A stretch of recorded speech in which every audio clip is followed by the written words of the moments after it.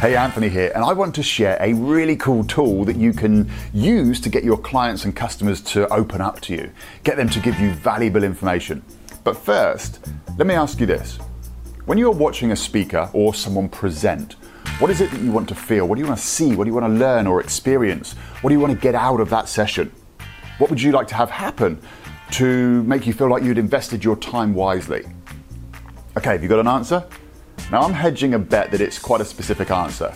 So now let's get 60 seconds on the clock and I'll explain what that was all about. Every single one of us has a different language pattern and a way that we prefer to understand information. Now in NLP, this is referred to as modalities, and they are represented by VAC, visual, auditory, or kinesthetic. We use all three, but are normally biased towards one of these. So when talking to someone, asking a question, or trying to find out what your customers and clients want or what they need, you need to speak their language.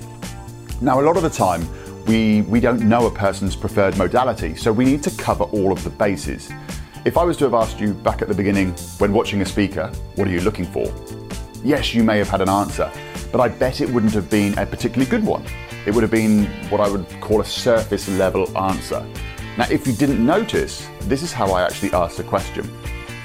When you're watching a speaker or someone present, what is it that you want to feel? What do you want to see? What do you want to learn, experience, or get out of the session? What would you like to have happen to make you feel like you had invested your time wisely? Now, by asking a question and using multiple descriptive words like, how does that look? How does that feel? How does that sound? You cover more bases, which means that your client will feel more connected to the question and so give you a more specific answer, which means that you are much better positioned to make your product or your service more appealing to your client. So when asking a question, use multiple words that cover visual, auditory, or kinesthetic modalities. Now, that was quite a bit to get through in 60 seconds, and that little timer up here in the corner is not actually real. I have no idea how long I am speaking for. I'm pretty sure I just went way over time, but hey, this was a really valuable tool that if you put to use, I know that you are going to love it. So did you enjoy this video? What did you get out of it? What did you learn? What did you hear? What did you experience? What did you see that really struck a chord with you? Leave it in the comment sections below.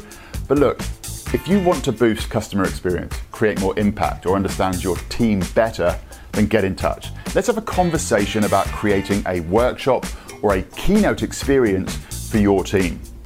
Now, in the next 1 Minute Mindset, I'm going to explain why you need to become a hunter to increase customer experience. But thanks for watching. Until the next video, I'm Anthony Lay. Take action, create your story.